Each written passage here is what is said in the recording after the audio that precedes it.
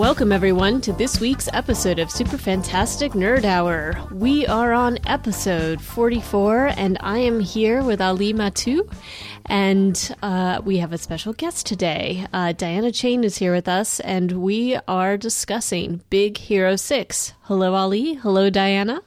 Hey. Hey, Diana. Hey, Conrad. I am so pumped. We're talking Big Hero 6. We've got an epic crossover battle today. Conrad, who's in the Infinite Crossover Chamber?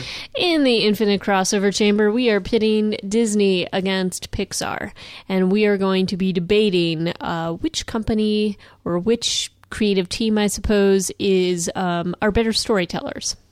Speaking of stories, we've got a lot of awesome stories in our top 5 today. Top 5 animated films. It's going to be a blast, but let's get started off by welcoming Diana Chang. Diana, the host of the YouTube channel Without a License, which is a awesome travel vlog show. You had a great New York Comic Con episode. I'm not just saying that because I was a guest in that one, but we wanted you on the show because not only are you a big fan of animation, but you're a big fan of Disney and Pixar, and you're a former Disney cast member. Yes, although when you say cast member, people always think that I'm like one of the princesses, but I was not. I actually was just in their merchantainment sector, which just means gift shop. So if you were ever at Epcot in the spring of 2008 and you went to Mission Space or Test Track, I could have sold you something from there.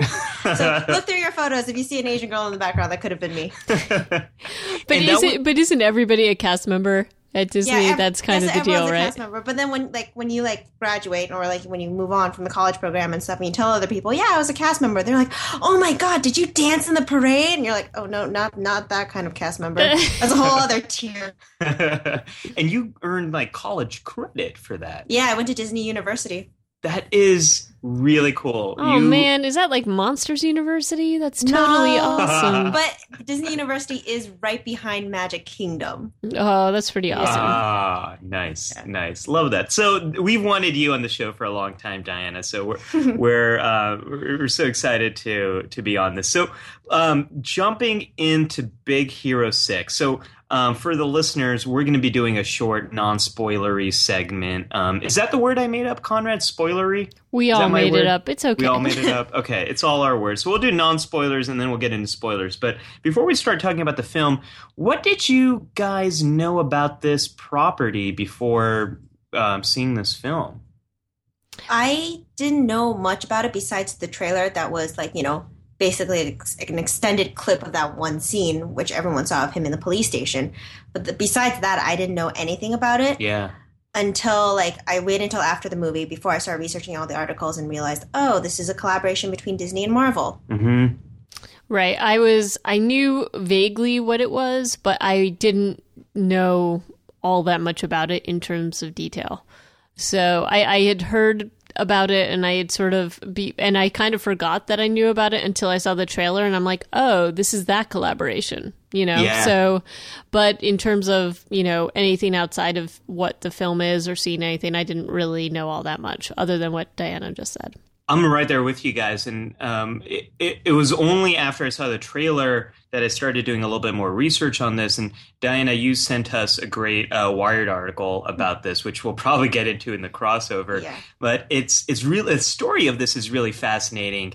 After Disney bought Marvel in the late 2000s, Bob Iger immediately wanted his team to start looking at what properties could we turn into an animated film. And I think the head of Disney Animation just liked the name Big Hero 6 and wanted to pick that. And they thought it'd be cool to adapt this because it's something that no one really knows much about. It was a comic from the late 90s, and it's very different than the Marvel Cinematic Universe. And they intentionally they want it to be separate from the Marvel Cinematic Universe, and yet it still kind of feels Marvel-y, but it's fresh. I knew nothing about this at all except that, and I was honestly, you guys, I was pretty excited to see what a Disney Marvel animated film would look like. I was really excited because the hero, which is the name of the main character, was Asian. And I was like, oh my God, finally! Besides, well, Mulan. But I'm just saying, like, and his ethnicity had nothing to do with the storyline whatsoever, but that was really cool. Like, they had any choice they could, and they just made him Asian. Yeah. Yeah, I got to agree with that. I like the overall the look of the characters and the world just from the trailer alone. And Baymax, like, oh my gosh, so just good. from the trailer, I was pretty excited about this film. I was really excited to see what was clearly, references to anime, and I was excited to see an Asian main character. Just generally the feel of it when you saw like especially the extended trailer, I was like, this is really fascinating what they're doing here in terms of the references that they were making. So I was very excited to see this in a mainstream animated film. If you look at the concept art too, because I was looking at it earlier today, it's amazing the sketches that they did, because it's like, it takes place in a fictitious world of San Francisco. Yes. Yeah. So their concept art is just like all this mishmash of all these architecture from Asian and like Western culture and stuff like that. So it was really cool seeing all the sketches and like the rough like stuff that they put in and stuff, and how it became from that to what it is now. What's cool about the concept art is they had Mochi, the cat. Yes. In the original concept art, they had a scene where Mochi has little rockets on, which is so cute. And apparently they loved it so much they kept it in the trailers for like Japan or something like that. Yeah. But not for us. Yeah, not for us. Apparently America doesn't like rocket cats. Well, and I mean there are a ton of Easter eggs also throughout this that have nothing to do with there's just all sorts of things. I'm sure you both caught some of it and maybe saw some of it later as I did. But I was really impressed by the detail. So the trailer made me excited. The trailer made me absolutely excited to see it. So this is kind of the thing I've been waiting for, you guys. I've talked to a lot of people about this since I've seen it, but I've been most excited to ask you guys. Getting into our non-spoiler review. Sounds like we were all excited going into the film. What did you guys think? Diana, our guest of honor, what did you think about this film? Without a spoiler? Without a spoiler. Oh, it's amazing. It's so much fun. Mm-hmm. That's all I can say without spoiling it. I mean, I think that this is, not that you asked me yet, but I'm going to jump in there. Conrad, I get to talk to you all the time. I know. I thought I realized that because we did our review of Interstellar, and I had seen that Big Hero 6 beat Interstellar at the box office. And when I saw this, I was not surprised that it had, because I think that this is a really great film that everybody can enjoy, whether you're a kid or not, but it's also very kid friendly. And it's really, but it's speaking to a lot of different things. So I think that adults could really enjoy this too. And I thoroughly enjoyed it and recommended it to a bunch of people. Well, I think we get a three-way mind meld here. I had so much fun watching this. It is in the running for one of my favorite films of the year. Honestly, you guys. That might be a bold statement here, but it is very close to the amount of fun I had watching Guardians of the Galaxy. And I'm not saying that's my top film of the year, but that's pretty high up there.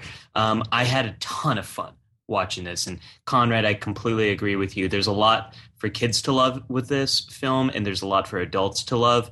And I mean, more than that, we'll talk in spoilers, but right. I enthusiastically endorse this film. Right. And I would also go as far as to say that even if you're not necessarily a fan of animation, who are those people? Sorry.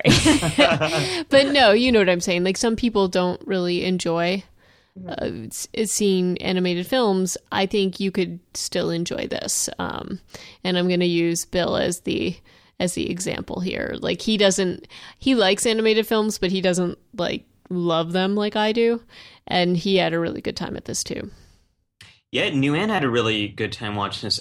I mean, she does like animated films. We were kind of debating, hey, should we go see Big Hero 6 tonight or watch How to Train Your Dragon 2? So that gives you an idea of like where we're coming from. But we had a great time, and you know what? There were a lot of kids in our theater, and we had a great time watching it with the kids and watching it with the families. It was so great to see what stuff was resonating with the kids, what stuff resonated with the parents. There's one scene in particular where I think parents saw it or adults see it differently than kids do, but everyone enjoys it. There's very little I don't like about this film. I think it's just, especially after reviewing Interstellar, and without getting into spoilers for that, I think, Wow. Conrad, it's pretty clear you and I had very mixed feelings about it, to say the least. Yeah, and it's interesting because with Interstellar, I had more and more mixed feelings the further away I got from it. Yeah, absolutely. Which I think you and friend of the show, Lowen, discussed a little bit. Uh, Or texted back and forth. We had a about- super nerdy moment the other day where I texted him and I said, "So what did you think of Interstellar?" And he's like, "Oh, well, I thought this, this, and this. But I'm listening to your podcast right now." And I'm like, "Whoa, this is kind of meta. We're like chatting about Interstellar as you're listening to A chat about Interstellar. a chat about Interstellar." But I had very mixed feelings about that one. But I didn't about this. And so I walked out of this one being really happy. And I actually, okay, then I'll just have to interject a little bit. I'm like 90% happy with it, and Ooh. I have some I have constructive criticism. I'll say constructive. I have constructive criticism, but compared to my level of criticism of Interstellar, Oh, yeah. this is like nothing. I definitely have some things that I wish they had done with this. So I've got like no criticism at all. I'm a I total knew. fanboy. I knew you would be a fanboy of They this had one. you at the Rockets. Oh my As gosh. soon as I was like, yeah. You guys, I was so enjoying this film. So, should we fire up the spoilers? Yes, this is a big fat spoiler alert. It is going to be spoilers from this point forward. So if you have not, You've been warned. Spoiler alert. if you have not seen Big Hero 6, you should definitely press pause, go and watch it, and come back. And yeah, that's all I'm going to say. So you've been Welcome warned. back. Yeah. Yeah. Now that you've seen Big Hero 6, Diana, so getting into our spoilery review, what did you think? Okay. Coming from like just watching it as an animated movie and completely seeing it from a children's eye, yes, this is a completely great story. I love it. It's a lot of fun. But my only thing was just, it was too easy. The villain, the Callahan being the person behind the mask, like, it was really easy for adults to watch it to be like, oh yeah, I can totally see where this is going. Yeah, as I got to the end of it, and actually during it, I kept feeling like it was a little or even a lot formulaic. So, and there wasn't, if you're an adult watching it, there definitely weren't a lot of surprises or things that you couldn't figure out. Is that what you were thinking, Diana? Yeah, for sure. Because usually in the movies, I'm the one who turns to my boyfriend and be like, "Oh, I know who it is." And sometimes I'm right, sometimes I'm wrong, really wrong. But it got to the point, like when we were watching Big Hero 6, my boyfriend was the one that turned to me and was just like, "I think it's Callahan." And then I'm like, if you can point it out, when it's usually me that I can point it, like you can point it out so fast, it's so easy. So, yes, you guys are right. That didn't bother me though, because what swept me up into the story in the film was it wasn't the villain, and it wasn't sort of figuring out what's going on, but the universe and the characters and the things that they were making cool. Like this, so like let's take this villain for example, right? Callahan is a bad guy. Ooh, who's behind the mask and all that kind of stuff. By the way, the Kabuki mask is the scariest looking villain I've seen this year. Oh, for yeah. me, at least. Oh yeah. I can't wait for at Comic Cons and Halloween to Oh my see a God, bunch yes. of people cosplaying as Callahan. Yeah. Right, and that combined with the microbots was pretty crazy. Yeah. Well, here's why I love that. Finally, we have a story where it's not like technology is evil and technology takes us over, but it's a story that technology is a tool. And it's all in how you use it. Technology isn't inherently good or bad, but we see the main character. We see Hero, or as that one character says, Hiro. Oh yeah, that bugged me because everything else she said without an accent, but that just his name itself, she has an accent for it. Like it's so inexplicable. It is annoying though. It is annoying. It's like when you watch Giada De Laurentiis on the Food Network, and she just like starts putting in her Italian accents, like mozzarella. You're like, just call it mozzarella. You're from LA. Come on now. Right. But that's why I liked it, because we all know people like that who try to really pronounce stuff like the right way. Like it's just funny. And I thought I could see a lot of people in that character, so it didn't bug me too much. Wait, like Constantine? Conrad, Constantine. Anyway. That's a lovely song, by the way. Yeah. Get ready. There's going to be a lot more singing in this episode. I like that we see Hiro using these microbots, and he's using them for all these productive purposes. Yeah. And then we see someone else use them for very nefarious purposes. And that makes me think of like nuclear weaponry versus nuclear power. And it makes me think of all sorts of technology that can be used for many different tools, but it's all in how people use it. So I saw that as the larger story here with the villain, so it didn't really bug me. Yeah, that's why it bugs me a little bit, but not too much that I don't like the movie and turn me off, because they didn't focus on like the villain and how evil that person would be. They were able to focus it on like the main characters and the thinking behind everything and their reasoning for doing stuff. Right. And I mean that I was able to get past that because I felt like the characters were strong, and the way they progressed the story and some of the emotional components and the way they built up these characters was strong enough to overcome that sort of shortfall to me. Well, and there was a lot of emotional investment in these characters. We really learned a lot about them early on. We especially learned a lot about Hiro and his brother, and sort of their storyline. So I think, what was the brother's name? Tadashi. Yeah. So, Diana, I think you had some strong feelings about that. I have strong feelings about that, not just because the fact that I got spoiled about the fact that Tadashi died, because Google search automatically filled it in when I wrote Daniel Henney, and it just automatically filled in Tadashi died right after that. I was just looking for him on the IMDb. By the way, I'm a huge Daniel Henney fan. He is a fine, tall glass of water. Which is why I think I was really sad when he died, even though I already knew he was dying. He's got a beautiful voice, I'll tell you that. He does. I really enjoyed seeing their relationship unfold and seeing that brotherly relationship. And I can't believe Google spoiled that for you. That's horrible. But that moment when he does go in to save the professor, and when you find out that he's died, that was an emotional moment for me. I really felt something. Yeah, I did too. And I kept being like, it can't be true. It can't be true. Like, I was really hoping that there would be something that somehow he had survived. You know what I mean? Like, I just kept wishing that it hadn't happened.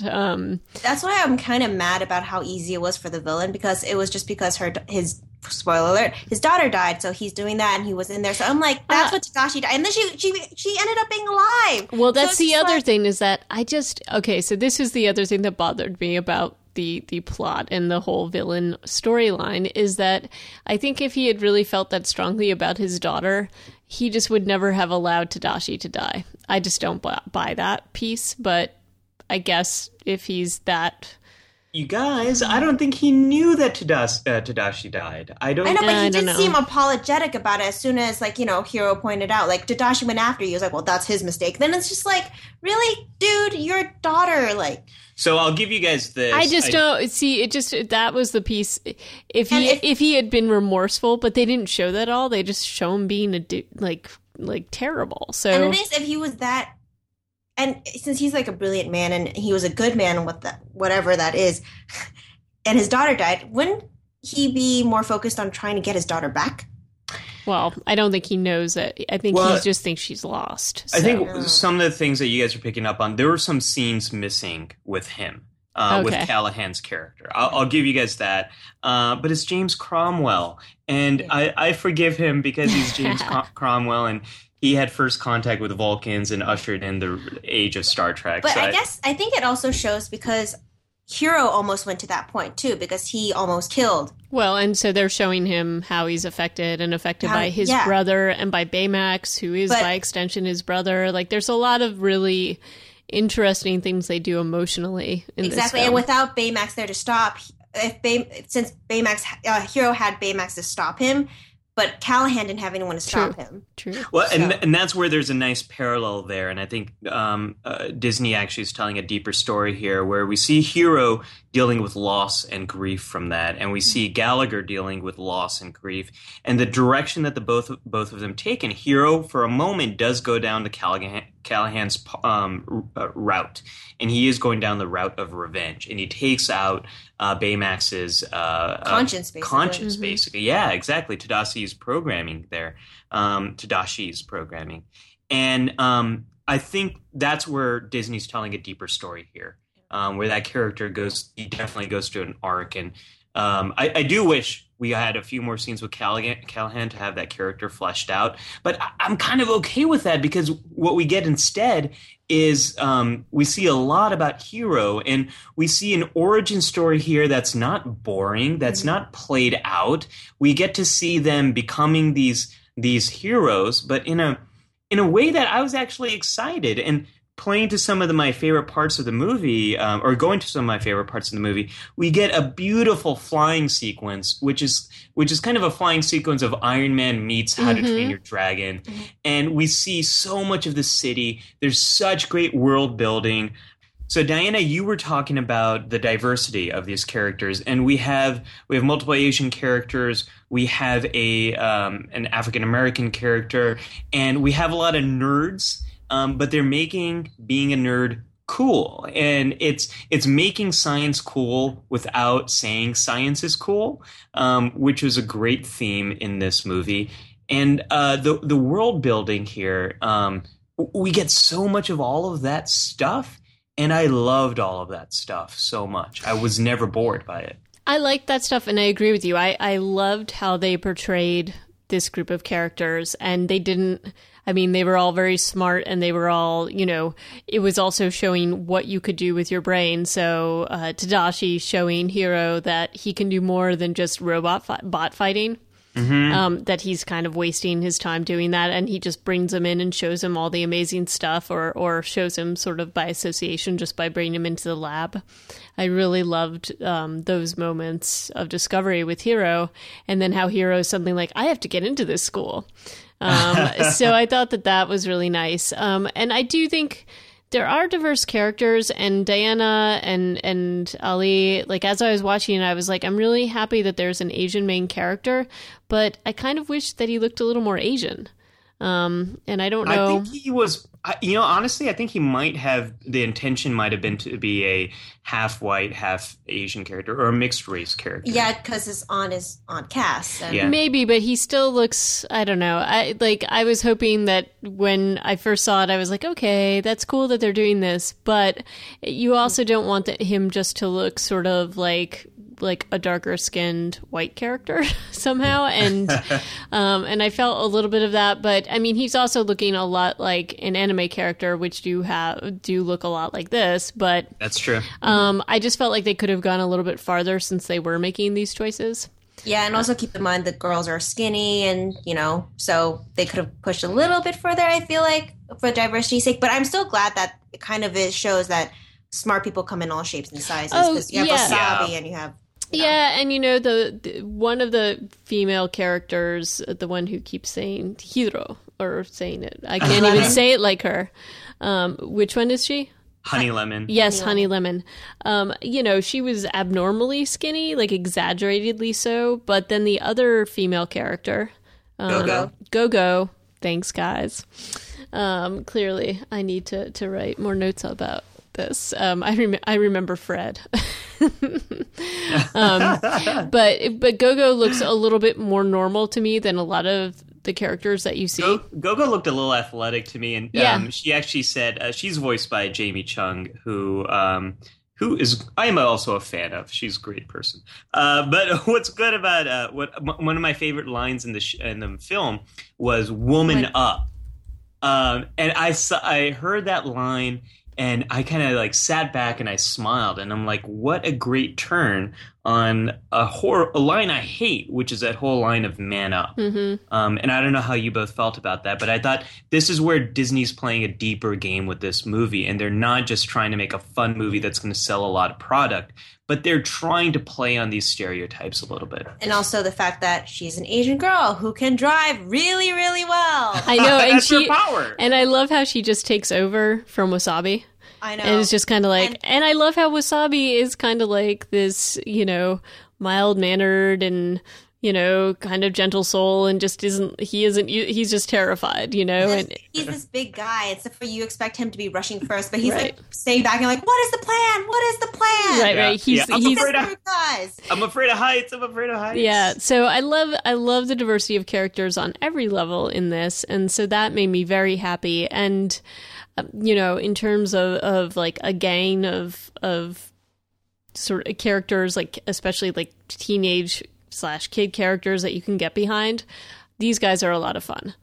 Speaking of getting behind a character, what about Fred? Yeah. So what did you guys think of Fred? I think Fred is Bruce Wayne if his parents did not get killed. Like, this is what Bruce Wayne would be like if he had parents.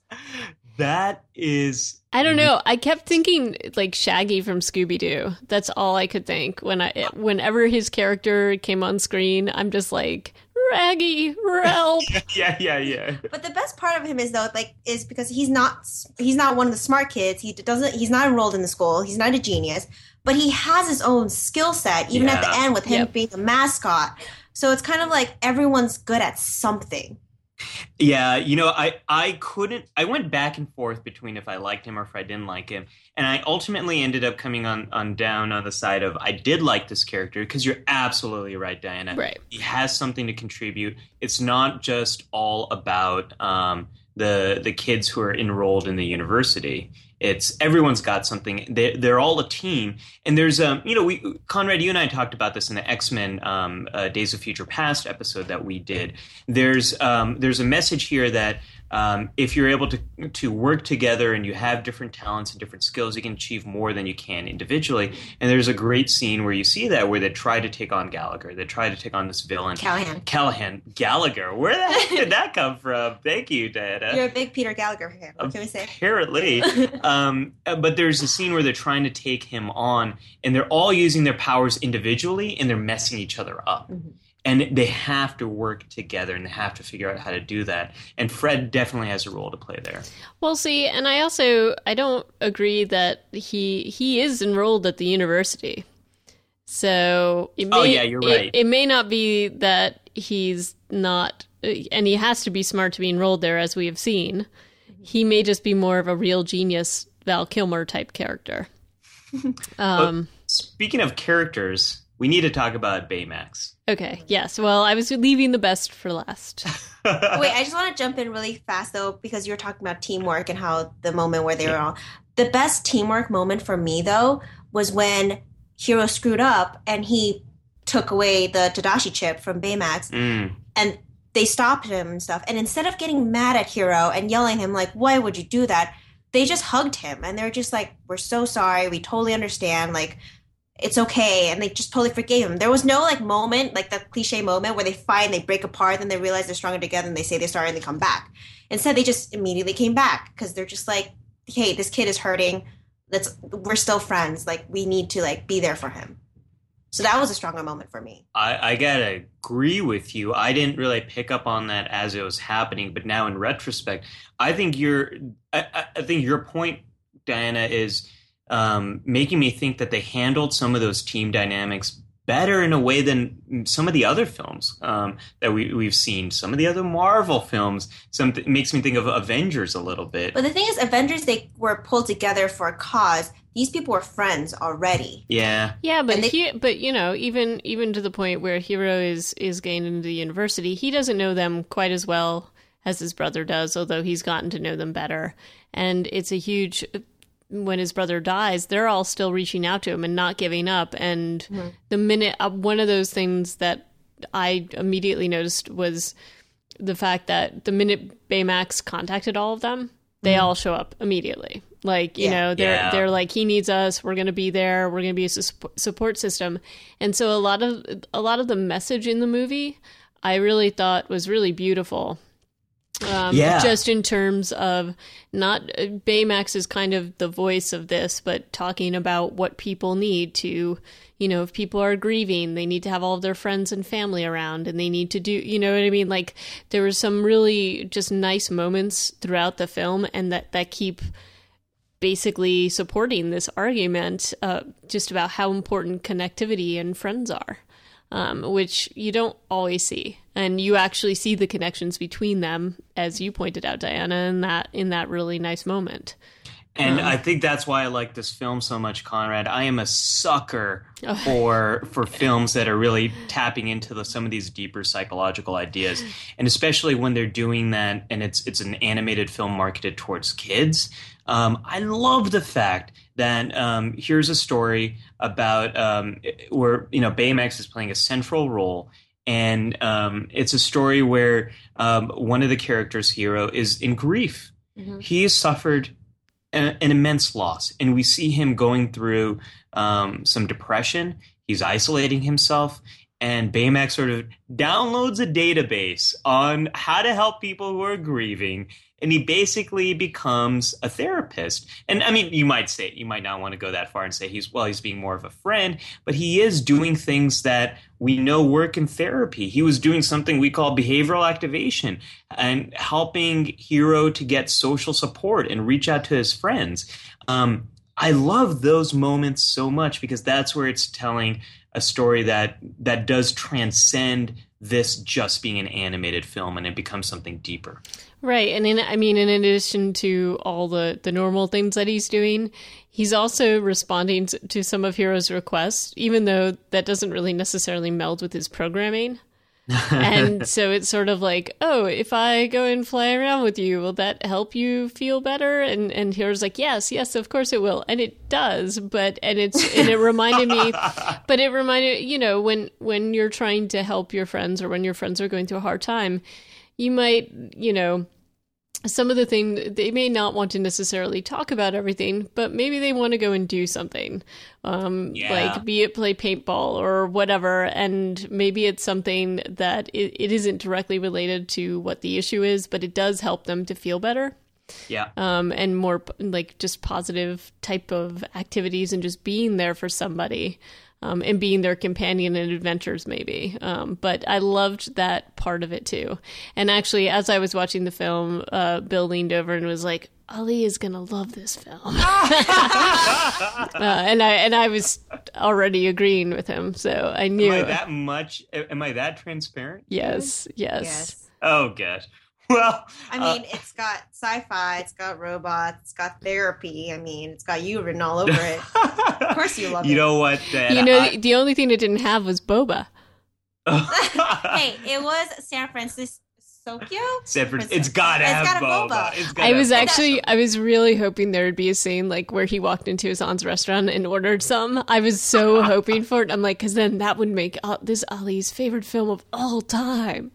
Well, here's a little, well, if you speak Chinese or read Japanese, the opening credits, that little sign, it's a dumpling shop. Oh, yeah, that's so cute. I love dumplings. You guys are right. This is like one of my favorite movies. And Conrad, after our review, I was struggling to think about like what to write about this for my website, what to write about Interstellar. And I kept sort of coming up with like not much to say. But I walked out of this movie with so much to say, so many ideas that I want to share. You know, about Baymax, I love how they deal with the uncanny valley issues in this robot. Mm-hmm. They create a robot that is so cute and cuddly. And the producers here really did their research. They went to Caltech, visited the robotics laboratory. Someone was working on this inflatable type of robot. And so they kind of modeled Baymax after that. I do love the therapy stuff. So I was listening to the Black Nerd Comedy review of this movie, another awesome YouTube channel, and he said in his review that this film has it's got the first fart joke that I actually found really funny. And I wanted to ask you guys if you like that moment with Baymax. But if you remember, Baymax is trying to get through a window and he's too inflated to get through it, so he's like, "Excuse me while I release some air," and he goes.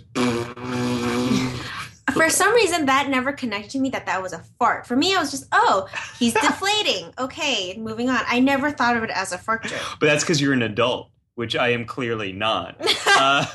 Well, and actually, I also thought that when he was in the police station, as he's like inflating his arms and finding his leaks, that would also be... That was so adorable. It was adorable, but the kids in the theater I was in were laughing hysterically. Well, and that ties into the next moment when he's out of power and he basically is drunk. Yes. I actually didn't like that as much, but, But that scene made me scared for the rest of the movie that he was going to run out of power.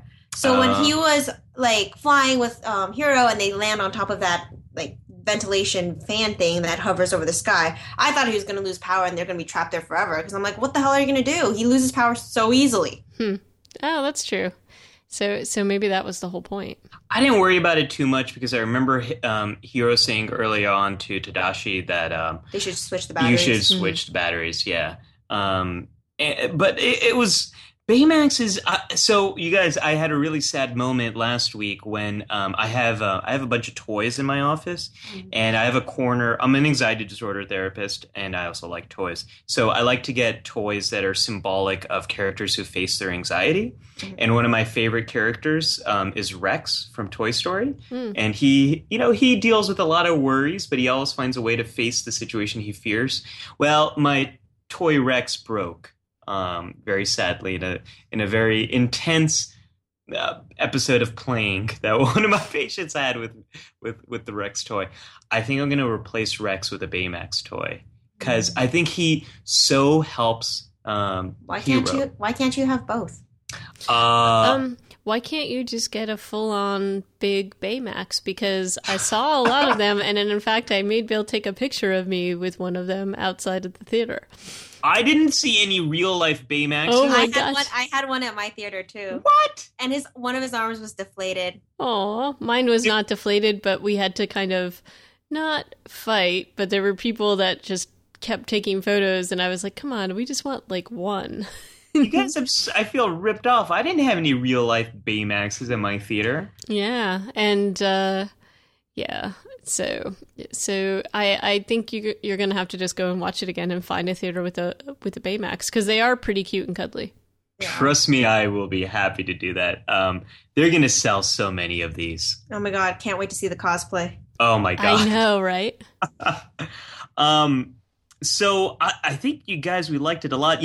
One other thing I made a note here to talk about. I know, Diana, you're a big fan of Incredibles. Yes. It was a little reminiscent of Incredibles for me. However, one of the criticisms that's come up about the Incredibles is sort of in Harry Potter we got this whole thing about Muggles and there's purebloods and all of that, and some people were saying, well, is the message of the Incredibles like you have to have superpowers, like it's bad to kind of create your own superpowers, and that's been a little bit of a criticism. I thought Big Hero 6 sort of dealt with that nicely, where they were talking about superpowers aren't necessarily what you're naturally given, but they're abilities that you can develop. You can see things differently. That's one of the big things that Hiro says, because all these characters, there's a moment where they're using their powers, but they're stuck. They don't know what to do. And it's not necessarily about having your powers, but that ingenuity and the creativity. That is the thing that I think made the team able to kind of face this. So I liked that. For me, though, I never thought about that for Incredibles. I always just thought Incredibles was about acceptance. Like, there are people out there who have special powers. And it's kind of like the whole X-Men thing. Like, they have special powers. They're a danger to society. Put them away. Try to attribute them and have them, like, not use their powers and try to be normal people. Mm-hmm. Yeah, and I didn't, I heard that criticism about Incredibles, and I kind of think I can see how it was read that way, but I also see how a lot of it was also how you're treating other people as well. So the reason that the enemy was created was because of how Mr. Incredible was treating this kid, and not treating him with any respect and just dismissing him. And, you know, if he had instead been a little bit more nurturing, and more, you know, more like a superhero, like a real superhero, that never would have happened. So I agree with Diana. I thought it was a little bit more about acceptance. But. Well, and that also, thinking about Incredibles also makes me think about the one thing I think this film was lacking. I love the score to Incredibles. I think it's got a really great score. Since this was a Disney film, I think it could have used a good song.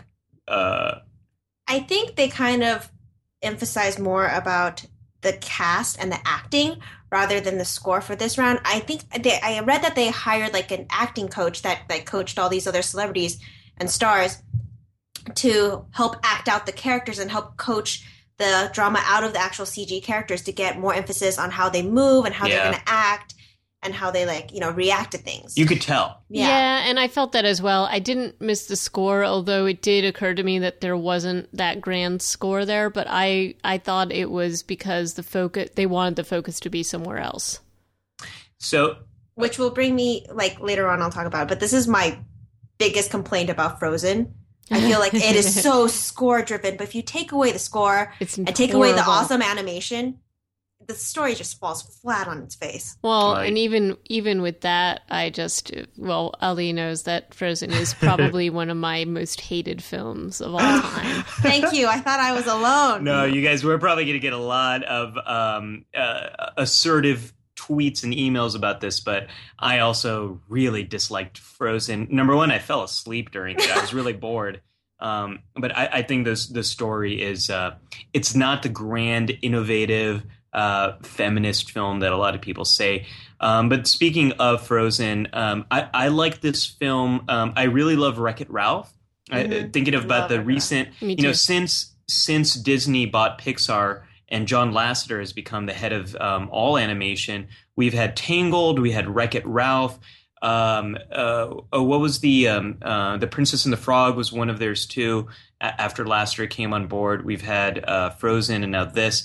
I really like Wreck-It Ralph, but I like this one more. This is my favorite of the new era of Disney animation. Well, that's.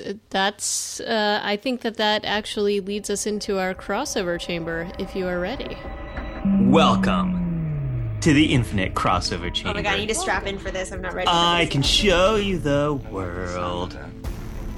'Cause you got a friend in me. You got a friend in me. And my name is Prince Ali, fabulous D, Alia, blah, blah. Nice. This time. That was a medley.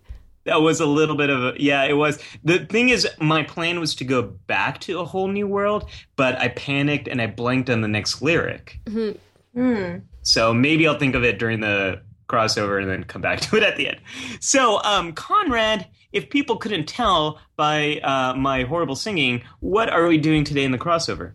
In the crossover chamber today, we are pitting Disney against Pixar. And the question is, which creative entity is better at telling stories with their animated films? So let's get a couple of things out of the way first. John Lasseter is going to come up in this. The fact that Disney now owns Pixar is going to come up in here. But we're thinking about Pixar was a group of animators that came from Lucasfilm that Steve Jobs basically bought, funded. It was an independent studio for a long time. They had a distribution deal with Disney, but Disney was not involved in the creation of those early Pixar films. They did buy them in the 2000s, and then John Lasseter became the head of all Disney animation. And Bob Iger thought about closing off Disney animation, but John Lasseter kept it open as a separate Disney animation studio. I have a lot of complaints with Bob Iger, but let's just keep So there will be much to be discussed. So we're really thinking about these as separate animation studios, but also separate animation studios that are now under the same parent company. But they do have these different styles in their storytelling. So opening salvos in this debate, who are the better storytellers? Conrad, Diana, where are you on this? I would have to say, I know it's going to be a lot of argument. I would have to say Disney is the better storyteller. That is not what I thought you were going to say. I know, but I have to give it to Disney because, well, if you think about it, well, Pixar, yes, it has a lot of box office hits and all that stuff, but Disney has had so many, maybe it's because they were in it for a longer time, but they have so much more films that are so classic, like their storytelling is so classic, and you still go back to it and you still rewatch it. Rather, a lot of Pixar movies, I watch it in the movie theaters and I never rewatch it again. Maybe if it's on ABC Family or stuff like that, but I have a lot of Disney movies that I rewatch and I still enjoy, like going back and I started watching, like for the show I had to do my research, so I went back and I watched Robin Hood, The Rescuers, Great Mouse Detective, and I still loved all of it. And it wasn't just, oh, I can see why I liked it as a child. It was just, I love this movie. This is so entertaining. How much of that, Diana, do you think is because you watched a lot of those movies as a kid and there were less Pixar movies around then? Maybe because of that, but there's The Rescuers. I haven't seen it since I was 5. I don't remember liking it when I was 5. Yeah. I don't remember much of it. And then rewatching it, it was kind of like watching it for the first time, and I still enjoyed it. I actually had a Rescuers record that had like some whole episode of The Rescuers or something on there that I just loved. Oh my god! Yeah, and it had. I think it had like it's like turn the page now, and there's like a tone and everything. Yeah. I think I had that for Oliver and Company. Yeah, I had it for a few of the Disney films, and you know, I would agree with you. Disney has a long history, and you know, they have been in this game a very long time, but I feel like I'm very torn about this particular argument or the debate, as you will, because I feel like both studios do different things really well and also have shortcomings in different areas. So I feel like Disney, especially as Ali was talking about in terms of like the score and things like that, and moving along a storyline, and I don't want to call it the pageantry, but I do think that they do a very good job at that, and their animation has been amazing for a very long time. Some of it's really terrible too. You know, with a lot of movies, there's also some really crappy stuff out there as well.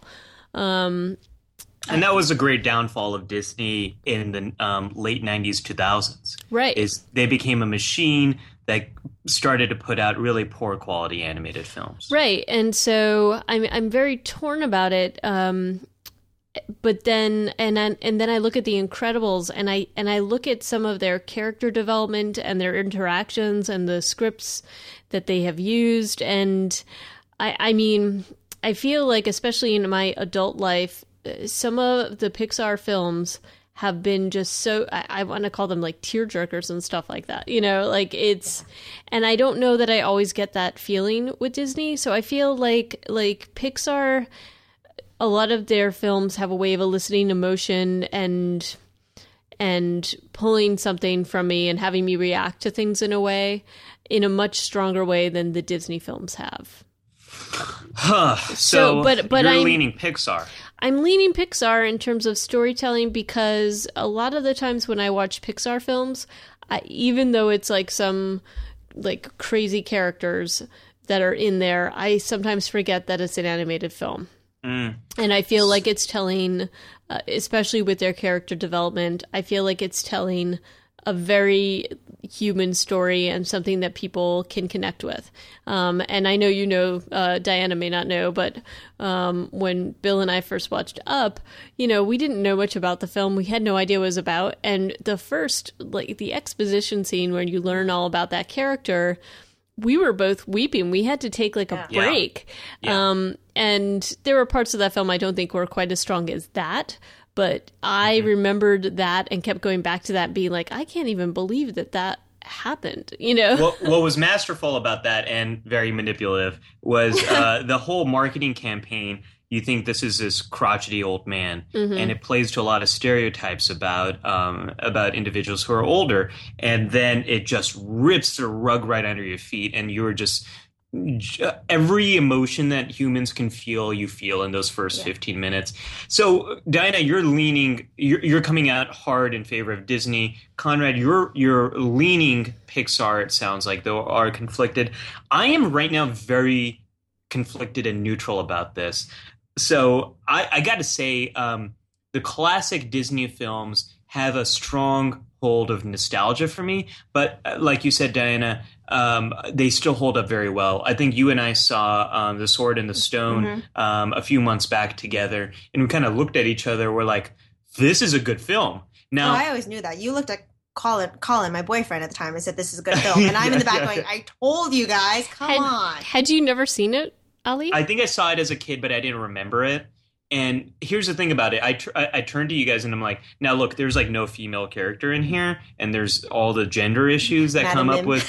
Yeah, there's all that stuff that comes up with Disney. That being said, the quality of the animation, the quality of the storytelling, the music was great. And now also, Conrad, I got to say that like almost every Pixar film that's come out has been a financial success, has been a critical success in terms of the reviews. There's only a few duds I can think of, and even then they're not like very dudly. But films like Finding Nemo, pretty much almost every Toy Story film, Wall-E, Up, Monsters Inc., and then Monsters University. These are films that made me feel very strong emotions, and I really got swept up in them. So and I got to recognize that while John Lasseter is the brainchild behind Pixar, we wouldn't have John Lasseter if it wasn't for his love of Disney, then getting hired by Disney, and then getting fired by Disney, and going off and kind of doing Pixar, and now being back at Disney and giving us Wreck-It Ralph and Frozen and Big Hero 6. I will say, though, for the emotional pull, like an argument in favor of Disney, for the emotional pull that Pixar has, Disney has had some very emotional films as well. I mean, you can't listen to Baby Mine from Dumbo and not get teared up just thinking about Baby Dumbo in the arms of his mom. I lose it, Diana. I know. Yeah, you have to think about it. But you know what? That is like a freaking weird and disturbing film. I know. Yeah, it is. It's not. This is like that. That may be a moving moment, but as a film, I can't watch that film. I was traumatized by it, and not like there's a few Disney films that are like that. Bambi, Bambi is one. But there's but this is the thing. I would say, like, in terms of, I mean, I definitely have the nostalgia thing going on, and I think that there are a lot of great Disney films out there that I remember. But I also think that with a lot of them, there can be some problems. And some of the things and some of this is because of the date of when these things were made. Yeah. And there are I have a lot of problems with how Disney depicts female characters. Absolutely. And I just feel like while Pixar isn't perfect, I feel like they're more even-handed than Disney has been. And at least I feel like I see an effort coming from them in addressing some of these things. And so from a realistic storytelling point of view, I feel like Pixar is much more successful in showing, and I know we're talking about animation, but showing more real characters. So here's the thing that Conrad, I'm gonna pick up what you're putting down here. Why do we need to make excuses for Disney? You know, like we were just talking about The Sword and the Stone. Yeah, it's a great film. No, yeah, there's no women, but it's a great film. And racism aside, right? Racism. And then this theme of the dark-skinned character in the Disney film is the evil character. My favorite example of this is Lion King. All the lions are one color, and then Scar is darker than all of them. And we see this with Jafar. We see this with every Disney character. Although you do realize that Hero from this film was based upon Mowgli from the Jungle Book. So there's that. And Mowgli was definitely not an evil character. So, or Mowgli, I guess Mowgli. There's some exceptions here, but there is a theme of having to make excuses for Disney. Yeah. And we saw this as recently as Frozen. Well, and this is one of the things that I don't know if you followed some of the conversations we've had, Diana, but one of the things Ali and I talk about at times is like when you go back and there's a film near and dear to your heart or a show or whatever, and you go back and you realize that some of the jokes or some of the writing is really like I think what we were talking about was the movie Heathers. Is that right, Ali? That we were talking, and there's this like whole scene where it's like just ridiculously offensive. If you are LGBT, you're going to be really upset watching this film. Even though it's a dark comedy and whatever, this was something that was socially acceptable at the time. And there's a lot of things like that. Like in Bill and Ted's, there are references like that too. There's a homophobia moment in Bill and Ted's, which I saw and I'm like, oh my gosh, I don't remember this at all. And when you revisit some of this content, it creates it creates a little bit of cognitive dissonance. You're kind of, it does, and I don't make excuses for Disney. I don't. I think that I look at some of their strengths, but I'm not saying that these are. I'm not going to make excuses for their shortcomings, and I guess that's kind of why Frozen bothered me so much, is because they had such a chance to do something really amazing, and then they didn't do that, but they're still saying it's a feminist film, and it really just cut me to the core and made me really angry. Yeah, I'm really bothered by that as well. And it's not just the storyline, because the storyline bothers me as well. It's the fact that I don't know if either of you saw this. It was a meme, I suppose, or this artist basically redrew a lot of female Disney characters to make them look as if they were more anatomically like real women. And it's fascinating. And they don't look bad. They just look normal. I think you guys just need to let it go. Let it go. Speaking of score-driven plots...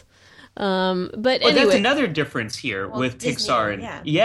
Pixar doesn't, besides You Got a Friend in Me, there isn't really that iconic song from any of the Pixar films. Although, if you go to Disney World Animal Kingdom and watch Finding Nemo the musical, there's some really good songs there. Finding Nemo the musical is actually pretty good. Go with the flow. World. Yeah. But I also think that this is because they're focusing more on the story as opposed to the score.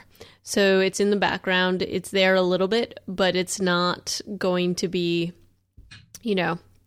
as a score nerd, Conrad, I'm going to have to correct you here. I think they have excellent scores, but in terms of lyrical music, they're not really known for that. They've hired some amazing composers for their scores. Just a fun fact, since we're talking about scores, and you mentioned Mowgli, The Jungle Book actually had a whole completely different score, and Walt Disney basically scrapped everything except for bare necessities, and he said, write it based on that. Write it based on that.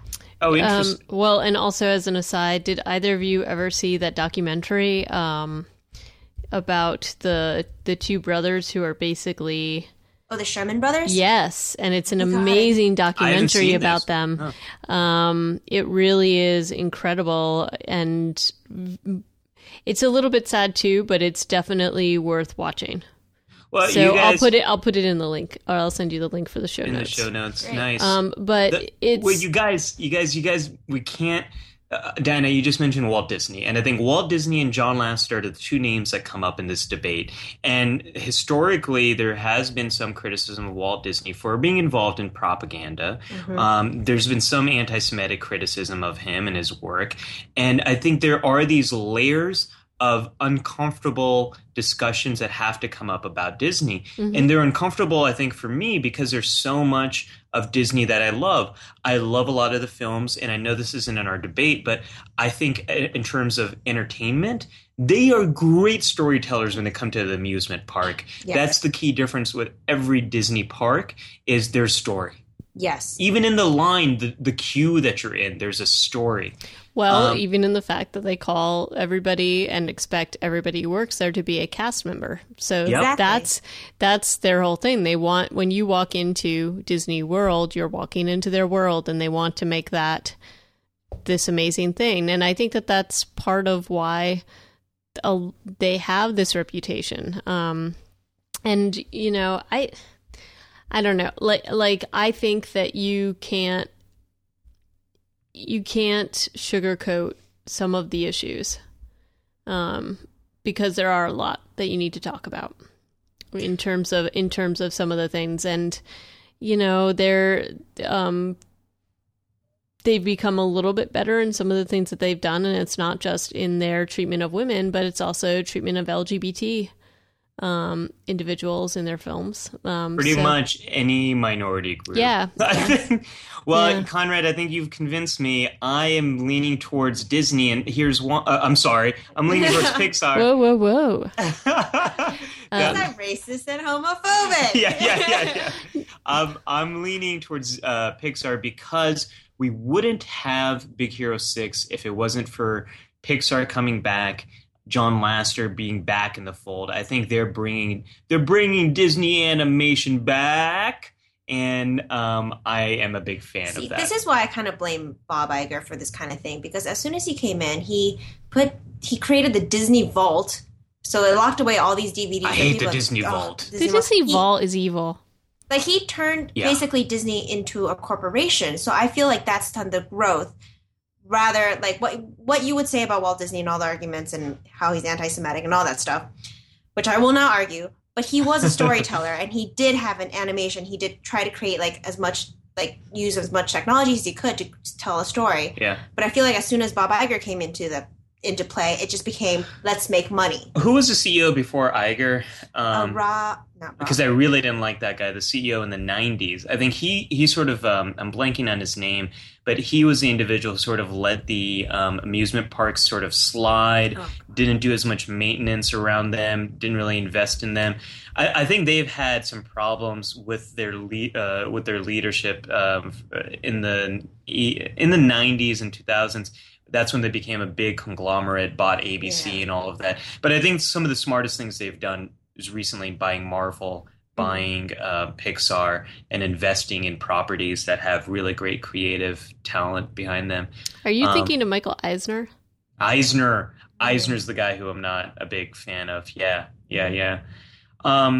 So I think we got it, you guys. We got 2 in favor of Pixar. One brave soul, Diana, standing up for Disney. One loyal fan. Well, no, this is the thing. I agree with Diana on certain points, because I also think that without Disney, you wouldn't have the Pixar brand. I just feel like Pixar took it to another level. And from a storytelling point of view, from my point of view, is that I feel like Pixar does a better job at telling everybody's story, or at least they're making an attempt to.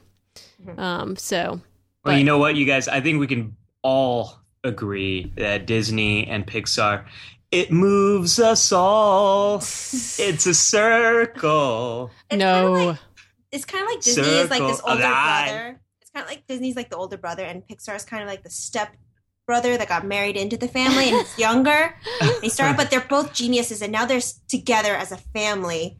So they're kind of working together now. So it's kind of like, okay, let's see what you guys can do together. Kind of like Mike and Sully, just saying. Oh, nice.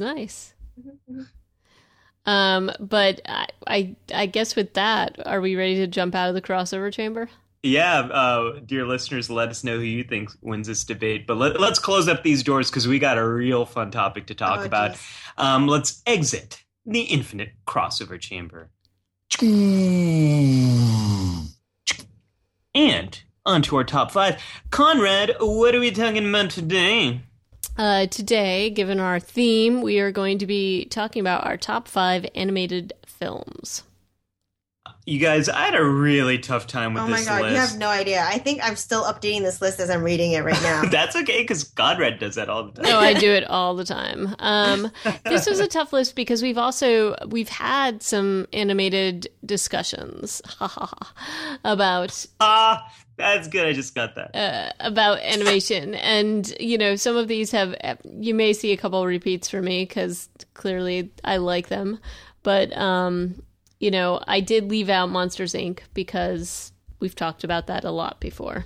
But I also, I picked a little bit of nostalgia. I picked a little bit of what was moving me in terms of animated films in recent years. But this was very hard to narrow down. Absolutely. So Conrad, you were trying to highlight some different stuff. You're going with nostalgia. Diana, how'd you go about developing your list? I had the toughest time. I had a list of like 30 and I could not rank any of them. I'm just like, they're all my favorite. So I actually confided in my friend about this, and she told me, since I'm going on a show and I actually have to argue why I like it, pick the ones that actually have a reason, like that's justifiable, that you can actually easily voice out. And I'm like, okay, that actually does help me narrow down some of them instead of others being just because of nostalgia or just because that one's funny, So that kind of helped me with my list. And I must say, even though I chose Disney as the better storyteller, mine is very Pixar heavy. And Ali, as part of because I gathered that we were able to pick not just, were you including stop motion in this as well? Oh, Conrad, that might be a spoiler if I answer that question. Yes, I included stop motion as animation. Interesting. Okay. So, Dinah, you are our guest, and you have long been considering this question. What is your number 5 pick? Okay, my number 5 pick is Finding Nemo. Nice. Mm-hmm. Solid pick. And I want to say part of the reason I chose this was because of the marketing strategy that they had. Do you guys remember the trailer? It was literally just 30 seconds of ocean. And all you heard was just Nemo, and you're like, what is this? So people who went to go see the movie actually loved the movie, and nothing was spoiled, nothing was given away, so everything was just like a pure delight and pure surprise. Finding Nemo is actually my number 4, Diana. Nice. Nicely done. We have a almost mind meld. And it is not just because I love this film and I've seen it many, many, many times. It is also because my nieces and nephews all love this film. And I think it has an appeal to such a wide audience, and it has such a great story. There's so many great things about this, about conquering your fears, about not letting fears overtake you. And I just really adored it, and I can still watch it and not be bored.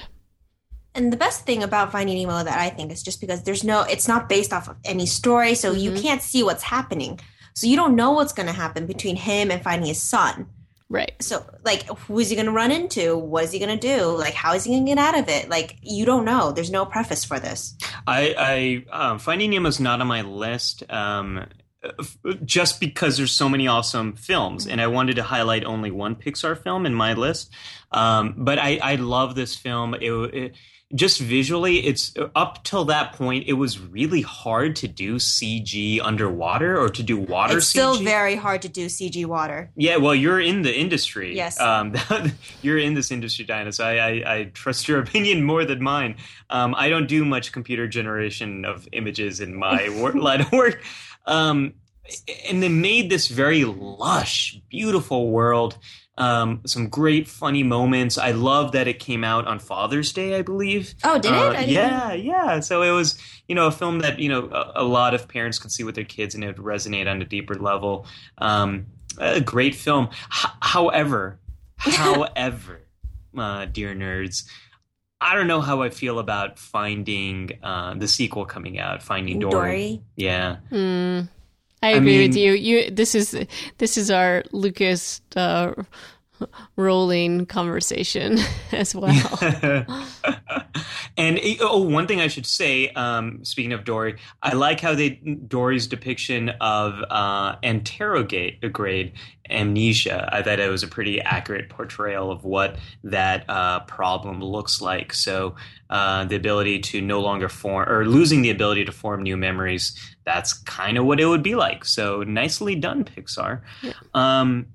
Conrad, what's your number 5? My number 5, I went with nostalgia on this one. And I picked The Many Adventures of Winnie the Pooh. And it is a classic, and part of why I picked it was because at the time, a lot of the things that they did with the narration, where Pooh Bear is like kind of walking across the letters and you have the narrator interacting with the characters, I still think holds up. It's still very cool. There's some pieces of it that have aged not so well, but it is probably, it's one of my comfort movies, and this is definitely a nostalgia kind of thing. Speaking of which, if you have not seen the original Winnie the Pooh characters at the New York Public Library, you should go and see them. Very cool. I love how they have exhibits on display there. Oh, no, they're part of, they have them permanently, the original stuffed animals. Really? I didn't know that. Yep. Wow, stuffed animals. I thought it was just artwork. No, well, the books are based on A.A. Milne's. Christopher Robin was an actual real kid, and these were his stuffed animals. So you should go and see them. The original Pooh Bear and stuff. So it's at the 34th Street branch. I might have to take Nguyen to see that because she's a big Winnie the Pooh fan. She really likes Eeyore. Yeah. So anyway, just a little tidbit there, but yes. Nice. And that was just like, and it wasn't, a lot of little kids like this, and I actually introduced this to my nephew, and he just kept replaying the Tigger parts. So there's still appeal for some of this. So good pick. My number 5 is a contemporary pick. It is a pick that came out this year, and it had a massive earworm. It is Everything is Awesome. I picked the Lego Movie for my 5th pick, and I love this film. I actually prefer the Batman song better than Everything is Awesome. Batman. No parents. No parents. That was hilarious. Conrad, have you seen Lego Movie yet? I have not. I know. Oh my god. I know. I told you to see this film. I know you told me to. It just got lost in Legoland. But I'll watch it just for you, Ollie. Ooh, touche. Nice comeback. I'm not going to spoil anything about Lego Movie, but here's the thing is, this is a movie, I saw the trailer for this, and I'm like, seriously? A movie about Legos? Okay, they just want to use this to sell product.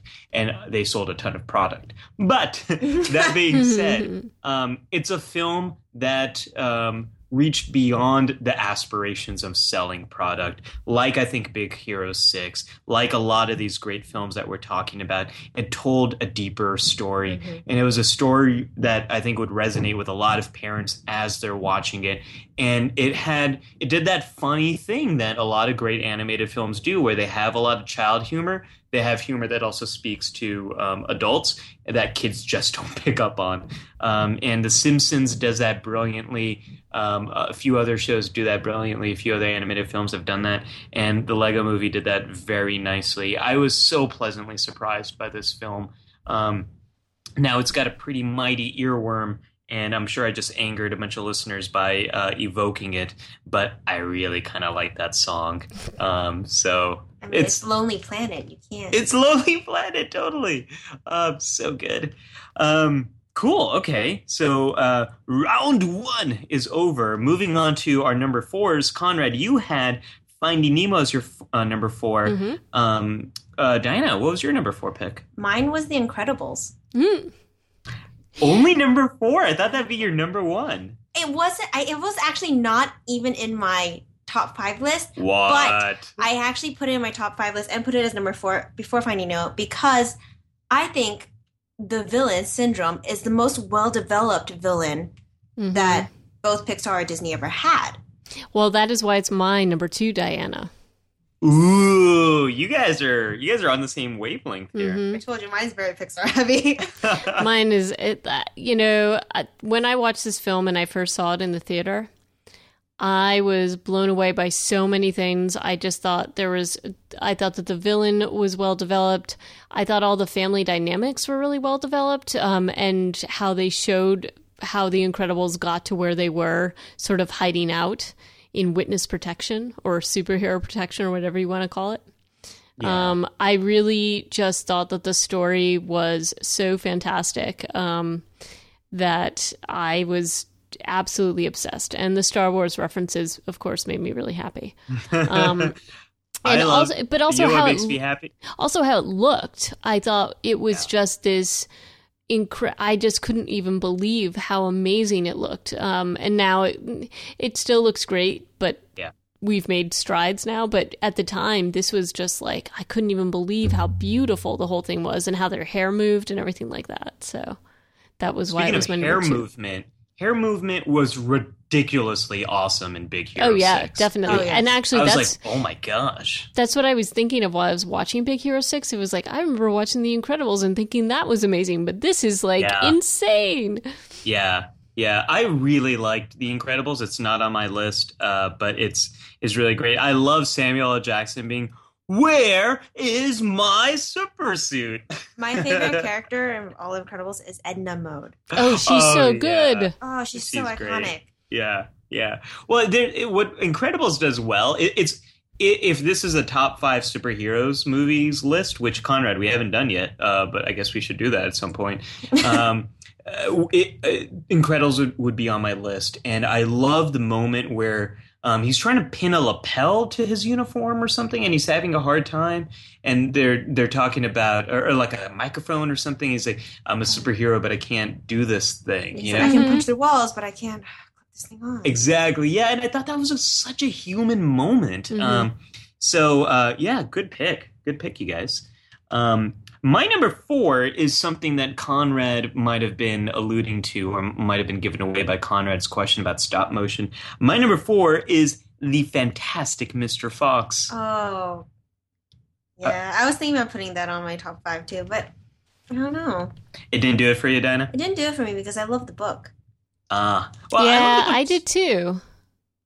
I just thought it was such a fun, weird Wes Anderson animated film. And Wes Anderson is one of those guys where you like him or you don't. And his films are very kind of weird. Very polarizing. Yeah, very polarizing. And it worked for me. I love the acting in here. I really like the voice work. George Clooney plays a really just... Meryl Streep, Meryl Streep, yeah. And it's got such a great cast. Jason Schwartzman, who is, we found out, a very nice gentleman. Diana, we had a run-in with him in Soho. Bill Murray is great in here. I just like the cast. I like the acting. I thought the animation was really unique. And it was just so cool to see Wes Anderson and all these actors doing an animated film. And silence. No, I thought it was okay. It wasn't, and I love Wes Anderson. It just wasn't my favorite from an animation point of view. So. All right, fine. Make me feel like the outsider. No, I liked it. I just think, what's tough about this list is that like Diana, I think I had like 30 that I had to narrow this down, and I'm still not totally pleased with how it ended up. If that makes sense, because there's like so many I'd love to like cram in there. Yeah. So. And not to make you feel like an outsider, I'll join you on the Outsider Club. My number 3 is really out there. Oh, what is your number 3? It's a Disney film. It's not one of its best that people really love, but I love it and I will defend it. It's not that Pirates. No, it's not Treasure Planet. No. Yeah, that movie's stupid. It's Meet the Robinsons. Oh, that's an interesting choice. Yeah. It might be the Doctor Who fan in me that really liked it, that recognized it before I even became a Doctor Who fan. But it's very timey-wimey of you. It's very, and the whole, what's it called? The whole film is very timey-wimey. It's about him going to the future to save basically the future, but also to kind of save the past as well. Because basically it's about, have you seen it? I have not seen it. Conrad, have you seen it? I have seen it. So it's basically about this little orphan boy who's a genius, who's kind of like Hiro, and he's It's pronounced Hiro. Sorry, Hiro. And so he basically is an orphan, and he grows up not being adopted, basically, and becomes this 12-year-old boy, and he realizes that the older that you get, the harder it is for you to get adopted. And he just realized that he just comes into the belief that no one wants him.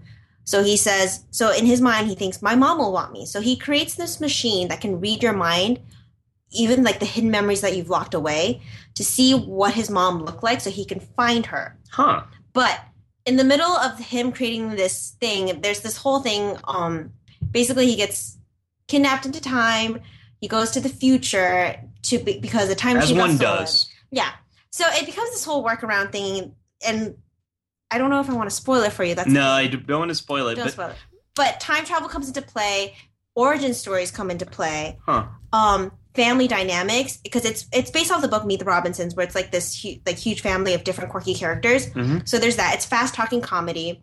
It's because it's like a Disney animation before Pixar came in, and it's kind of one of those corporate things. It didn't take itself too seriously. And the main message of it was let it go and keep moving forward. Let it go. And it actually has, even though it doesn't have a really good score to it, it has a really good theme song. It's called, what's it called? These Small Hours.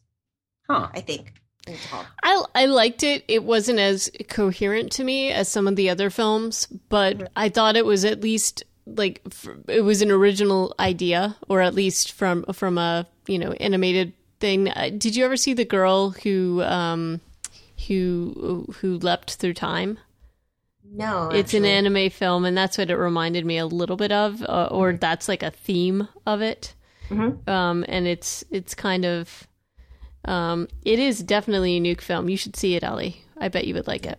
Yeah, Diane, Disney should hire you for marketing, because you just marketed that film much better than I think Disney did. I had no idea there was such a strong sci-fi element to it.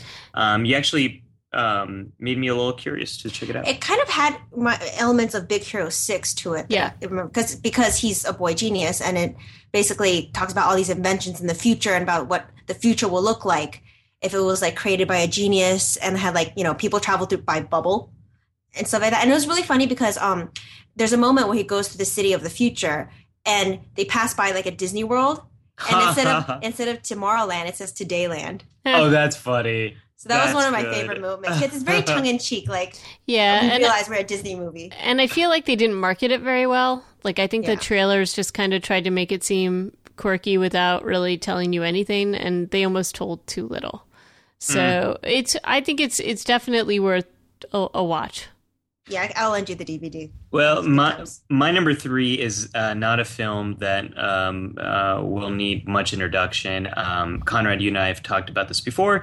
It's Brad Bird's wonderful animated film, The Iron Giant. That's in my honorable mention. I didn't put it in because you and I had talked so much about it before in a previous episode.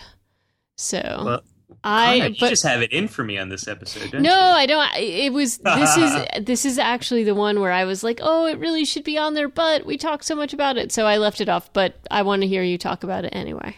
Well, see, that's why I put it on. I've got your back, Conrad. Mm-hmm, mm-hmm. It's so for the few of you who haven't seen it, go watch it. It's if you like Brad Bird's work, he did The Incredibles, right? Mm-hmm. And he also did Mission Impossible Ghost Protocol, and he's doing Tomorrowland, which was the trailers connected to Big Hero 6. And talk about science being cool. We had Interstellar last week, Big Hero 6 this week. We've got Tomorrowland coming up, which seems like a very pro-science film. We had that Spare Parts movie. I saw the trailer for this, which is about a high school team creating an underwater robot. Like, science is cool, so that's awesome. But that's a tangent as well. So pulling myself back in, The Iron Giant, Brad Bird, beautiful animation. Vin Diesel plays the part of the giant, and it plays on a lot of ideas that we've seen in science fiction, but it tells a very deep emotional story about this boy and his connection to this Iron Giant robot. I think that's all I can really say without giving away too much. I will say though, from a visual effects standpoint, I actually talked to an artist today because I was like, I can't decide what my top 5 is. I love how seriously you took this top 5. I asked everybody because I'm like, what is your number 1 favorite animated movie? And they would tell me, I'm like, I didn't think about that. You're right. And his was Iron Giant, and I asked him why, and he said it was because it had everything, like the darkness, like it had like dark moments, but it had like the magic and the movie, like, and it was just like everything that you wanted as a little boy. Well, he was a guy, obviously.